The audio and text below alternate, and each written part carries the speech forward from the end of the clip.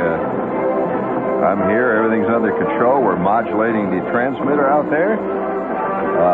You mind if I take my shades off? Or should I wear them? What do you think? I'll put it up to you. You don't give a damn, huh?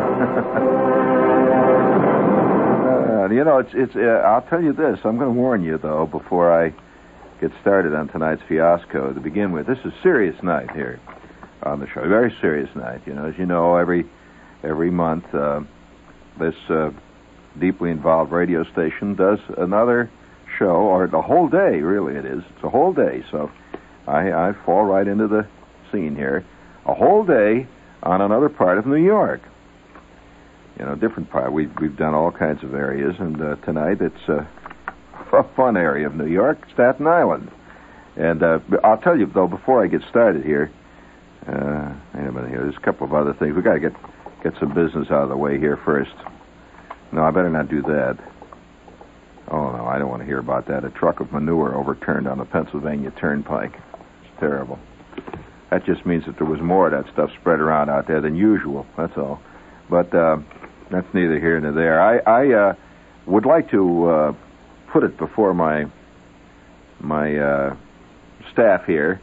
Whenever I wear my shades when I do a show, the show has a completely different feel to it than when I don't. Now, I wear shades, as you know, when I work, Jerry, probably how many times out of a week? I'd say about 3 out of 5, right?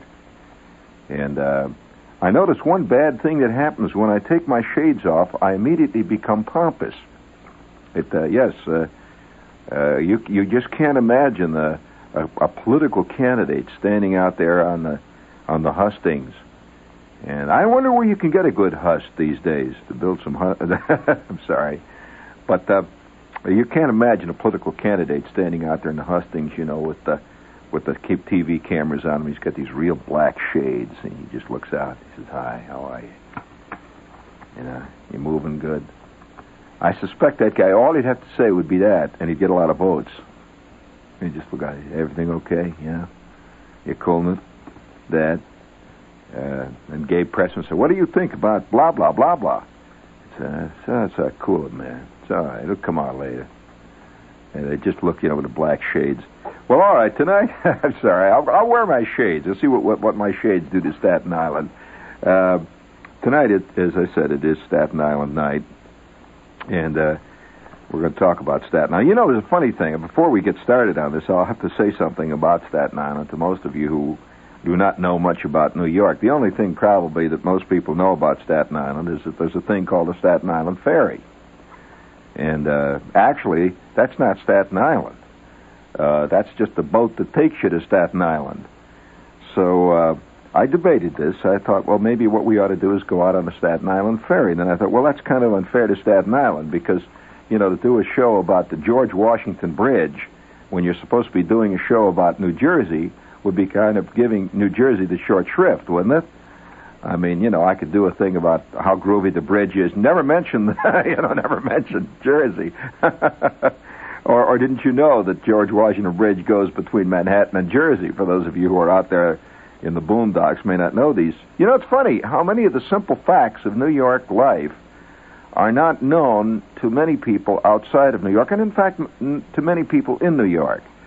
It always comes as a surprise to a lot of people to discover that Staten Island is an actual borough. It just seems to be sort of a remote place to so many people, but it is a borough, and it is one of 5. And can you name the other 4? You can. You say you can, but if I start laying them on you, you'd be surprised at how much trouble you'd have naming them. You don't think that Staten Island as a borough is called the borough of Staten Island, do you? What is it called as a borough? Yep, that's right. Pittsburgh. Now, it is Richmond Hill. And for those of you who are outside of the New York area, you may not know that Staten Island is just exactly that. It is an island. And to most New Yorkers, it represents kind of like being out of town. When you go to Staten Island, it's like, taking a real trip. Not so when you go to the Bronx or when you go to Brooklyn or when you go to Queens or Yonkers. These things seem really part of the natural things in New York, but Staten Island, yet, on the other hand, Staten Island, historically, is probably one of the most important islands in the whole group. It's one of the most important boroughs. You know that in the early days, in the very early days, and I'm throwing this in as a part of historical perspective on Staten Island, and by way of giving you an idea where it is geographically, it takes about, I would say, to go from the Battery to Staten Island on the Staten Island ferry, it takes, I would guess, around 20 minutes, wouldn't you say something like that? Once you actually get on the ferry, and it moves on. And you know, it really is almost like an actual sea trip. It's not a casual trip you make when you take the ferry. And for many, many, many, many years, one of the big things that people always did when they came to New York, and apparently some of them, and many of them, I should say, still do, is when a visitor comes to New York, is to take the Staten Island ferry. Now, there are a couple of reasons for doing this. For one thing, it's a great way to get a perspective on the entire complex of New York. You can see the Jersey Shore, you can see Brooklyn, you can see, you can just see Manhattan. Probably the greatest view of Manhattan of all is from the Staten Island ferry. You will agree with that, won't you, Al? It's a fantastic view, especially at night when you take that thing. The Staten Island ferries have some great backgrounds to them. You know that out in at least one place I know, a retired Staten Island ferry is now working as a very elegant restaurant. And I wonder how many of you have ever been in that restaurant. It's not too far from here. And a retired Staten Island ferry is now an elegant restaurant. And it's being kept just as the ferry was. They didn't, cut it all up and put it on land or anything like that. It's in water, and it's all polished and beautifully cleaned and shined. It's a retired Staten Island ferry, and it's a restaurant. And of course, they naturally specialize in seafood. But the ferry, when you take the ferry from Brooklyn, or rather it's from the Battery. When you leave the Battery down there, and she sets out, about halfway across, when you're halfway between Staten Island and the Battery, you probably get the greatest view, and you get a historical view, too. This is the view that many of the very earliest settlers actually saw when they came into the harbor down there, when they came into New York Harbor. This is the view that they saw of New York. You can almost feel, because it loses a lot of its sharpness and its modernity when you're out in the middle of that water, because the water looks like water, and it gives you a sense of remoteness. Now, in the early days, and the only reason that I'm doing this tonight is that, I'm sure that everybody all day long here did stuff on the current problems of Staten Island, the population shifts of Staten Island. These are all very valid, but I'm interested in more than that, really. I mean, I'm sure that there's a lot of problems, there's a lot of interesting things, new shopping centers and all that jazz. But Staten Island, during its very early days, I'm talking about the time around 1800, roughly, was the great rival for Manhattan as to which one of these islands, Manhattan Island or Staten Island, would be the great world city. And they were nip and tuck. That's hard to believe, but it is true that at that time, Manhattan was not, of course, what it is now. It was just one of the islands. That's all. It just happened to be Manhattan. There was the island of Manhattan, and there was Staten Island, and both of them were growing up parallel paths. And somewhere along the line, somewhere in the mid-18th century, something changed. There was a great change, and something happened, particularly in the far southern end of Manhattan. Industries moved in, and it changed the whole complexion of the race, and ultimately Manhattan became the great world city. It became the center of New York. It became really, most people in the world, when they think of New York, they think of Manhattan. It's Manhattan is what they think of. Well, it wasn't always that way.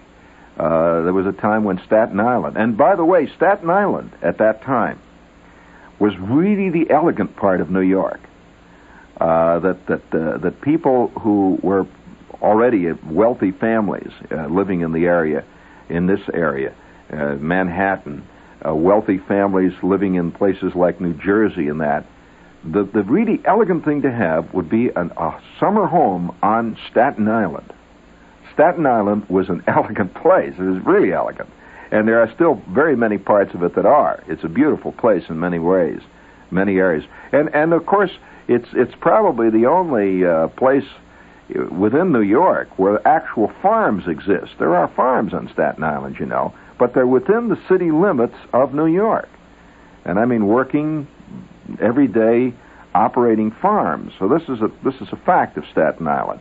There's been a lot of change. Of course, with the Verrazano Bridge going in, which links Staten Island and Jersey, that the whole thing has changed. The big changes have happened with Staten Island. Now I have a reprint.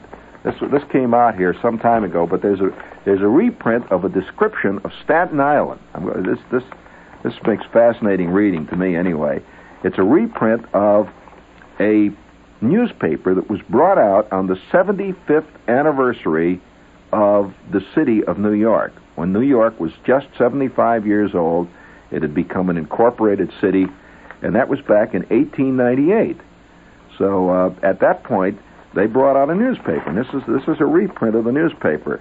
It was called the Diamond Jubilee issue, Picture Magazine of Little Old New York it was called, and it was brought out in 1898. This is it right here, and the pictures of, and of course it was very modern. It was not a nostalgic paper in those days. It was just talking about what life was like at that time. Pictures of Coney Island in 1898 and so on.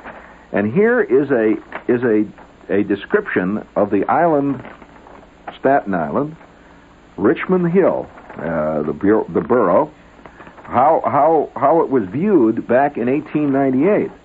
And you'll find it's a very different view. Now, I'll re-find this thing. I'm going through all the maps of Manhattan, maps, all the way down. Have maps of where everything's going on, borough, Bronx. Here we go. Yeah, here we come. All right, there's Brooklyn. And here is more about the Brooklyn Navy Yard. By the way, they were great rivals at one time, too, incidentally, Brooklyn and the borough of Richmond. Fantastic rivals.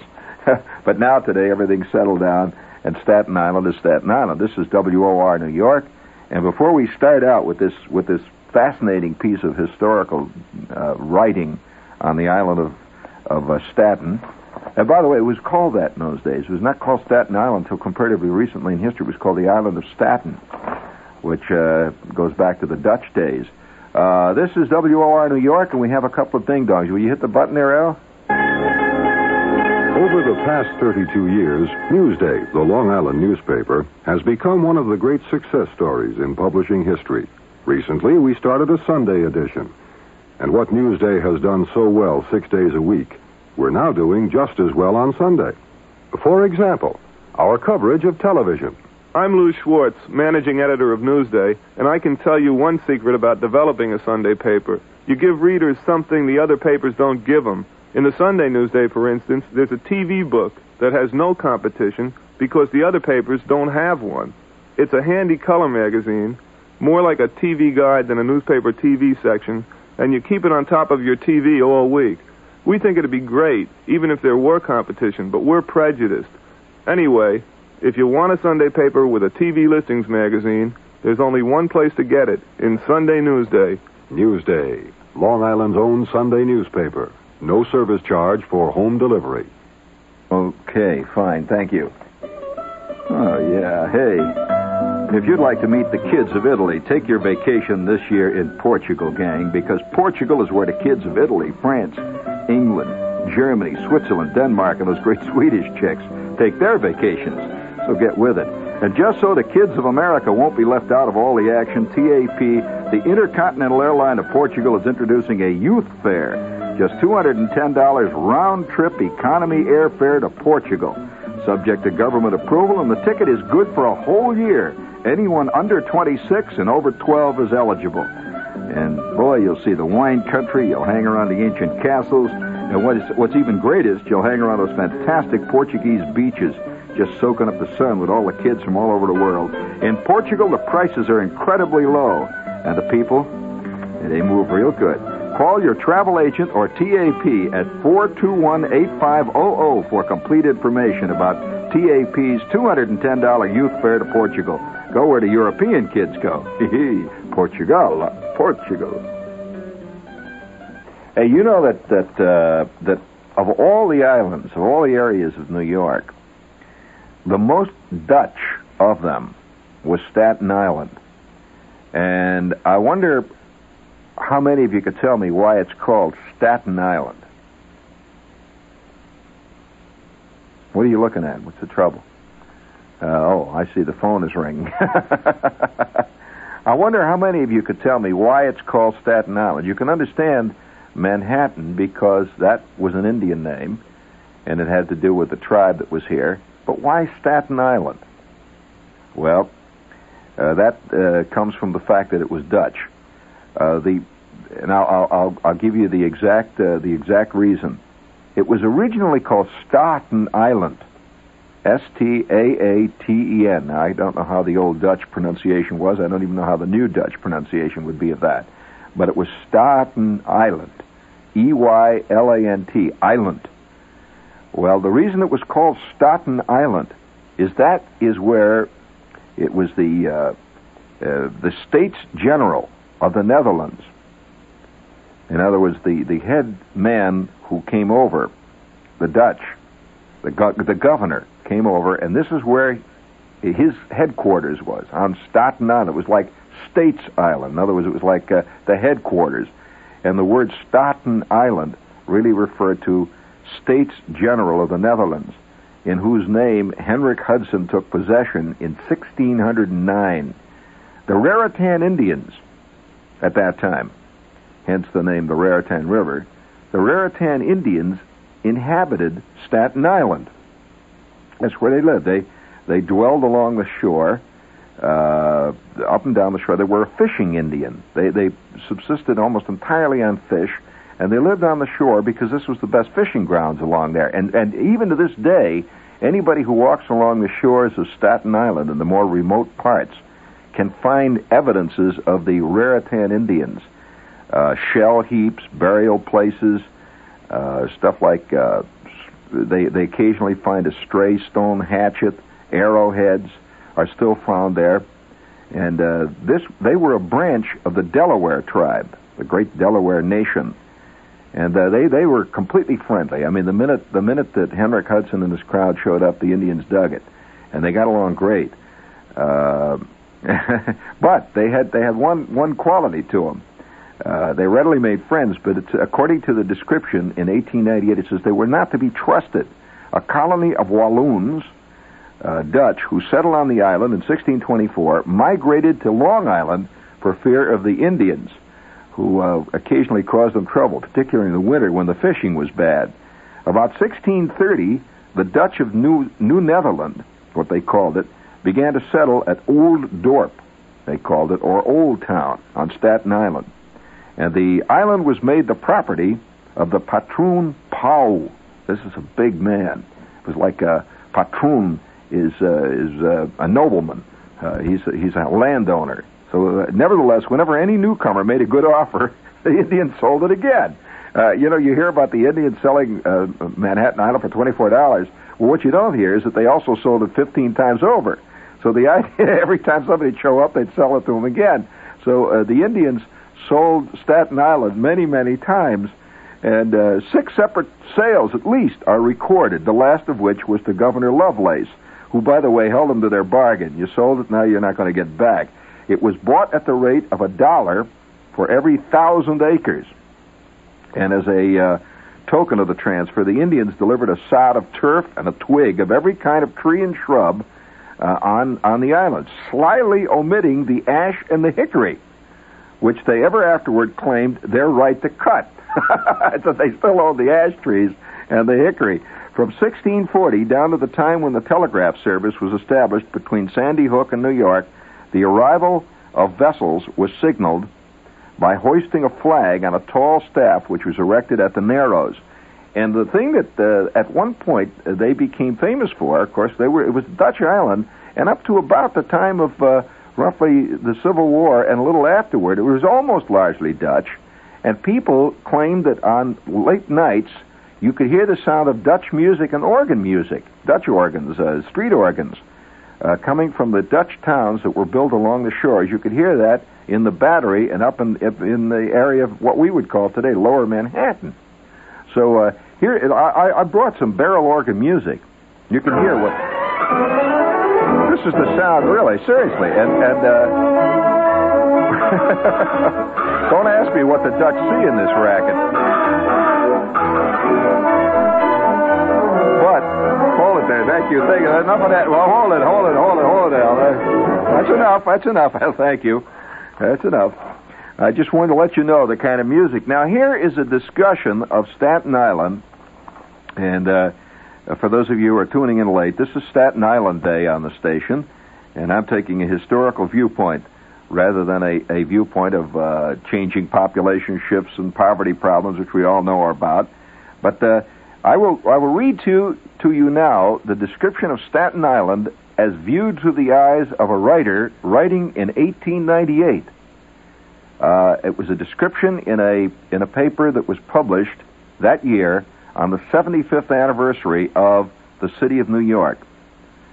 And he says, and we quote, "Staten Island and the jutting shoulder of Long Island opposite stand guard on each side of the Narrows to shield New York Harbor from the angry waves that dash in impotent fury upon Richmond Beach and Midland Beach and upon the shores of Coney Island, just as the grim fortresses facing one another on the headlands guard the untold wealth of the metropolis from wilier human foes." A little cheap guitar music now at this point, Al, if you will. Staten Island, the important physical bulwark of New York's commercial supremacy, erstwhile in its political estate, Richmond County, now the borough of Richmond in the greater New York, has the shape of an irregular triangle. It might be called kite-shaped. Its shores are washed by the rushing tide of the Kill Von Kuhl and the calm, shallow Newark Bay on the north, by the narrow Staten Island Sound or Arthur Kill, which divides its winding eastern shore from Middlesex and Union counties, New Jersey, on the southeast by the peaceful waters of Raritan Bay, within the protection of Sandy Hook, by the lower bay, on the strand that faces more directly to the southeast, straight out to sea, whence the waves roll in without obstruction until they break in surf upon the beach, and by the Narrows and New York Bay on the northeast. Sounds romantic, doesn't it? It really is. It is a romantic place. And remember, this was written in 1898. Staten Island, not all the way out, Al, just quietly there. Staten Island is reached from Manhattan by way of a magnificent fleet of ferry boats, the time required being about 20 minutes. Governor's Island on the left and the Statue of Liberty on the right are interesting objects passed on the way. Looking toward the island, one sees a wooded ridge high above the bay, commandingly situated, on which is the magnificent Hotel Castleton, which was a great, fantastic place down around the turn of the century. The extreme length of Staten Island from St. George to Ward's Point is 13½ miles. And the extreme breadth from Fort Tompkins Light to the shore of the Sound near Buttermilk Island is about 8 miles, from which line the island tapers down to a point at the southern extremity. It has an area of 58½ square miles, and of the annexed suburbs was one of the earliest reclaimed from a wild state of nature, earlier even than some of the most congested areas of Manhattan Island. Yet, even at this date, and of course in 1898, that was modern, of course, yet, still on the whole, it is the most rural, even bucolic, and containing the elements most attractive to those who desire a restful retreat after the daily struggle in the civic arena in Manhattan Borough. You know, and a curious thing, and I'm interjecting my own comment here. This is the way a lot of the people who live in Staten Island still feel about it. In other words, it's not changed in the 70-some-odd years since those days when this was written. That a lot of people who live in Staten Island look upon it as the one place you can get away from New York. You've heard people say that, Jerry. And it's quite true, it is. And yet, it's curious that here it is so close, so much part of the city, and yet it's hardly been really developed like all the rest of the city has. I mean, when you look over the fantastic sea of houses on Long Island, you look out over even the Jersey Shore, Manhattan is ridiculous. And there, somehow, mysteriously, is Staten Island practically untouched. We go back to the text. Listen how they describe it here. And the description is still valid today. A high ridge, well wooded in many places, runs from New Brighton at the northern extremity, nearly halfway through the island to the Fresh Kills in the vicinity of Richmond, reaching the summit level of 413 feet above tidewater at Todd Hill, popularly known as Toad Hill, directly west of the lighthouse at Fort Tompkins. From Todd Hill, the chief eminence of the Ocean Terrace, the center of the Staten Island Highlands, an attractive district for elegant country residences, some of which are surrounded with baronial parks. And from other points of vantage on the terrace, the eye can sweep over the ocean horizon. It can catch pretty glimpses of the rural districts of the island in the south and the north, the hills and the dales, the clumps of green woods and fields of grain, the winding roads dotted with farmsteads on either side. It can turn to the westward and descry across the glimmering sheet of Newark Bay and the silvery thread of Staten Island Sound, the cities of New Jersey, enveloped in a beautiful softening haze. That's changed. A beautiful softening haze of smog and gunk. But in those days, it was just a lovely haze. And the orange mountains in the azure distance, it can view the great warships which lie at anchor in the bay off Tompkinsville, which spot, since the late war, has become historic. That was the Spanish-American War they were talking about, of course. Or it can observe the movements of the craft in the harbor, the forest of masts at the quays of New York, or quays, as it's better pronounced, and Brooklyn, and the lofty structures and dense habitations stretching into the endless distance, betokening the ocean of humanity surging currently in the borough of Manhattan. An ocean of humanity. That's a great description of it. Surging ocean.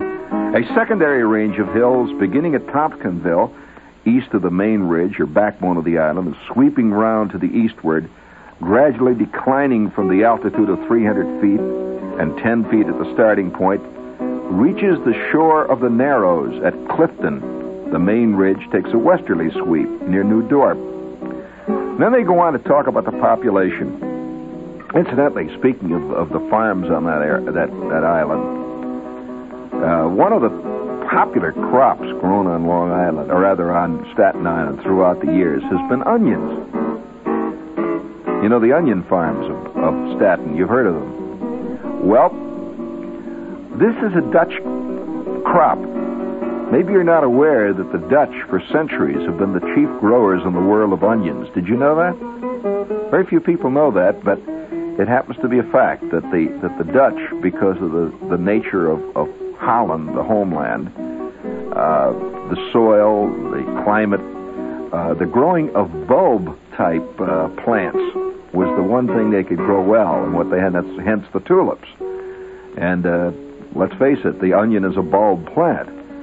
And so when the Dutch came over here, they automatically began to grow onions. And they are still growing onions. Although I presume many of the onion farmers no longer are Dutch. But wherever the Dutch go, and I can tell you this with personal let's say reminiscence here in this case, personal authority, that wherever the Dutch go, they grow onions, a particular group of Dutch. And so you'll find fantastic onion farms in, say, southern Illinois and northern Indiana, where the Dutch are. And many of them still speak Dutch, speak very little English, and maintain their own schools. This is also true out in Pennsylvania, where the Dutch have settled. Again, the onion fields. And so you'll find the onions in Staten Island are directly related to the original Dutch, who thought of the onion as a great cash crop, and it's always been. The population of the island in 1790, that's not too long after the Revolutionary War, was 3,853 people. That was it, the entire island. 100 years later, that's 1890, and of course, to the people writing this piece, that was just a few years back. 100 years later, in 1890, it had increased to 51,693. And now, in 1898, and I'm quoting them, there are about 75,000 inhabitants. Well, I suspect that there's many, many times over that now in Staten Island, but they were very pleased with the fantastic growth. It was originally taken possession by Henry Hudson. And when the English conquered New Netherland in 1661, and the English moved in fast, the first place they took over was Staten Island. And it's obvious why. Staten Island is a great strategic island. If you control Staten Island, especially in the day of sailing ships, ain't nothing going to get past. No way. If you take a look at the map of this whole area, you'll see that Staten Island's like a cork right there, stuck in the Narrows. And anything that wants to get to Manhattan has got to get past Staten Island somehow. And so the first place they took was that island. Now, in 1691, about this time, a colony of French Huguenots took up their abode on the island. And the Indians were constantly attacking the early settlers. And in 1665, the bands that assailed New Amsterdam, after their repulse, fled in their canoes to Staten Island. New Amsterdam, of course, is Manhattan. They beat it back to Staten Island, where they laid waste the farms. You know what the Dutch word for farm is? Bowery. Does that explain to you a word that's used in New York a great deal? Oh, the Dutch really have influenced this whole area far more than people will, recognize. And they had these little farms all over Staten Island. The Indians took off and just burned them up and killed the people. And they laid waste the Boweries. And they massacred 20 out of the 29 white inhabitants that were there at the time. This was back in the 1600s. When the Duke of York ceded New Jersey to Lord Berkeley and Sir George Carteret, New Jersey, he decided that Staten Island belonged to New York, provided it could be circumnavigated in a day. So Christopher Billop accomplished this with his sloop. And this is the reason. This is a very historic sloop. If it could be circumnavigated in one day, he said, it now belongs to New York. And so a captain named Christopher Billop did it with a sloop called the Bentley, thus saving the island for the Duke, and received a grant of over 1,000 acres called the Manor of Bentley, which is at the southern end of the island. There he built in 1670 a manor house. And in 1898, I guess it's still standing. It was standing in Tottenville. Here at this point, General Howe, you remember the famous General Howe of the Revolutionary War? Here, General Howe met Benjamin Franklin and John Adams and Edward Rutledge, the delegates of the Continental Congress, to treat for peace after the Battle of Long Island, which was one of the great battles. A conference which came to nothing because he refused to recognize them. Can you imagine? He refused to recognize Benjamin Franklin and John Adams as representatives at the time of a belligerent power. They were just revolutionists. They were nothing more than that as far as Howe was concerned. So he said, the hell with it, get out. The British occupied the Billop House as a barracks during the Revolutionary War. And incidentally, for those of you who are students of the Revolutionary War, you know that Staten Island was one of the great English redoubts during the war, during the Revolutionary War. A lot of boats came in, brought in ammunition, food, and supplies, and they fought out of that area. That was the great area. Would be almost like Normandy during World War II for the British. General Howe encamped on the island. He had 30,000 troops there at that time. It's a lot of troops back in those days. And that's where they left to encounter Long Island. They left from Staten Island to battle on Long Island just before that big battle. When he sailed away, when Sir William Howe sailed away to Philadelphia with the British troops, General Knyphausen and his Hessians continued the military occupation of Staten Island, whence in company with Tories they made hostile raids all up and down the islands and throughout Manhattan, and in fact really hit New Jersey, which the Americans then avenged by raiding the island, and it was a fantastic battle. Staten Island was finally evacuated by the British on November 25th of 1783 in a tremendous rout. So that was the battle that raged on that island. Hold it there. That's enough of that. Thank you, Al. But it's funny. We're strange people, the Americans are. By world standards, I'm going to have to say this, by world standards, but we don't think of ourselves really as particularly exotic. In fact, we think of the rest of the world as exotic, and this is as it should be. This is the way all people are around the world. But by world standards, we are really interesting. We're probably the only people that I know of outside of a few curiously small tribes that I've seen who have almost no sense of history. In fact, we resent history. Part of in many ways, it's part of the youth cult, as a matter of fact. The idea that anything that goes back more than like 8 years ago is irrelevant. I mean, we just think it's irrelevant. How many times do you hear kids talk about, World War II is irrelevant, and nothing to do with today? No, that's the belief, which really means that we reject history. History doesn't mean anything. Well, this is a curious view. And taking Staten Island as an example, Staten Island is one of the great revolutionary battlegrounds. I mean, its history in the Revolution is solid and long. This is where the British were camped for a long time. A couple of big battles were fought there. You know that the fact that the Jerseyites have always borne a certain enmity towards Staten Island, and even to this day, people along the coast of Jersey often make snide remarks about Staten Island, and you've heard them probably. There is a definite antipathy between Staten Island. Do you know that it stems to that day? It stems back to the days when the British occupied that island, and they also got some of the Dutch involved in it too, and they spent a good deal of their time simply doing raiding, and they were really commando raids. They were raiding parties on the island, on the New Jersey shore, and they would come storming ashore. They'd burn down about 5 houses. They'd steal all the food they could lay their hands on, grab the cattle, whatever was around, hop back on their ships and go back to Staten Island. And of course, Staten Island began to be a hated island in Jersey. They'd look across to Staten Island and they would see nothing but, bad news. So the fact that history is irrelevant is kind of a shallow view of it, because in fact, history affects all of our viewpoints towards everything, even though we consistently say history is the bunk. Not so. That we cannot escape history any more than a horse can escape being the fact that he's a horse, and he's connected by many generations to all the original horses.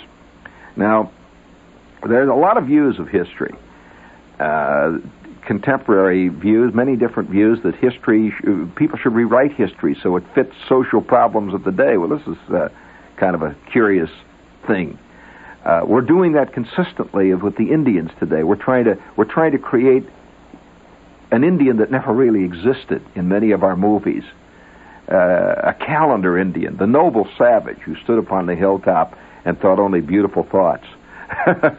Well, actually, at the time of the Indians, it was a different scene.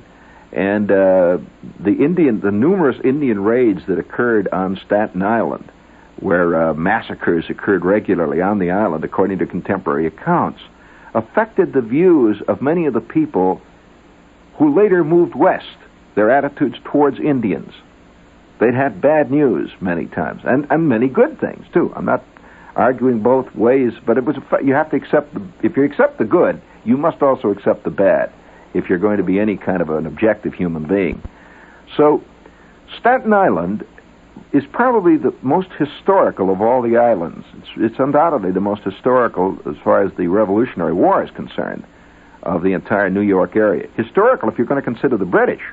So we generally only consider the so-called American side, the revolutionist side. So sure, Manhattan Island had many American areas, the Murray Hill incidents, and the Battle of Richmond Hill, the Battle of Yonkers, and so on.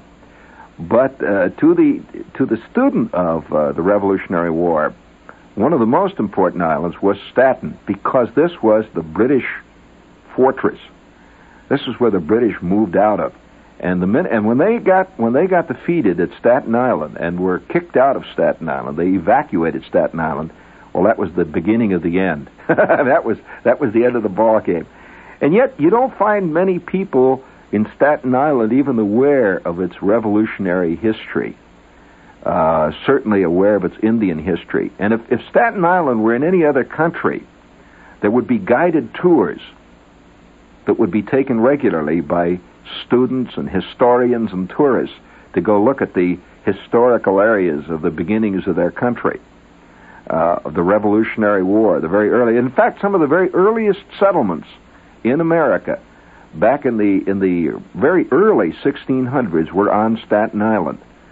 This was the first place that Henry Hudson saw when he sailed over in his historic trip up the now Hudson River. But Staten Island is worth a trip, and if you've never taken that trip on the ferry, you better do it, because I think the days of the ferry are numbered. It won't be long, historically, before in fact, there's been talk many, many times of doing away with the Staten Island ferry.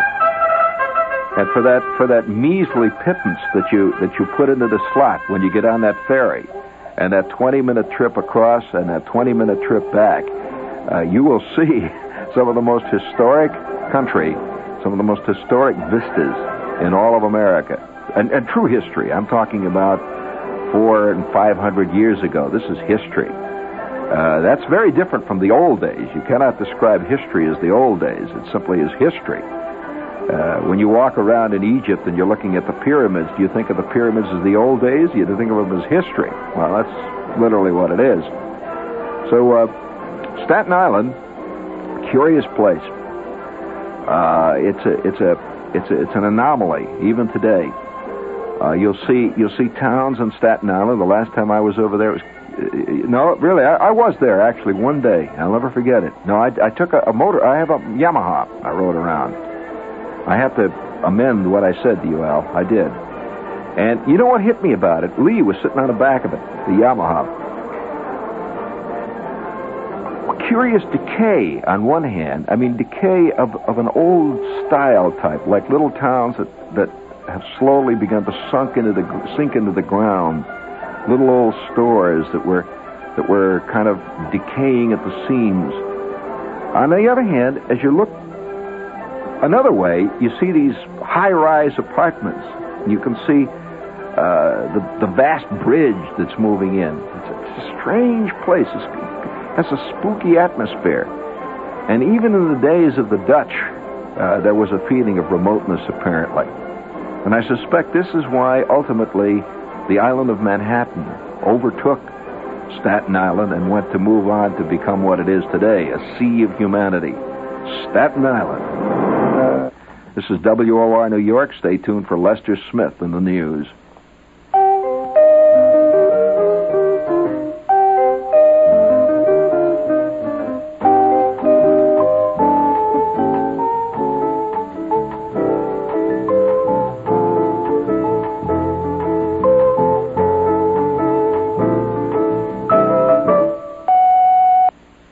News in detail on the hour from the WOR newsroom. Something new and specific has emerged about alleged bribery in the Queens District Attorney's Office.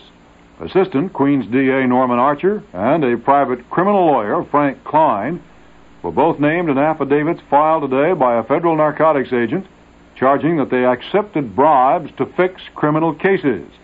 Agent George Caro said that Klein took nearly $15,000 from an undercover agent facing an illegal gun possession charge to, quote, fix a friend in the district attorney's office, end quote.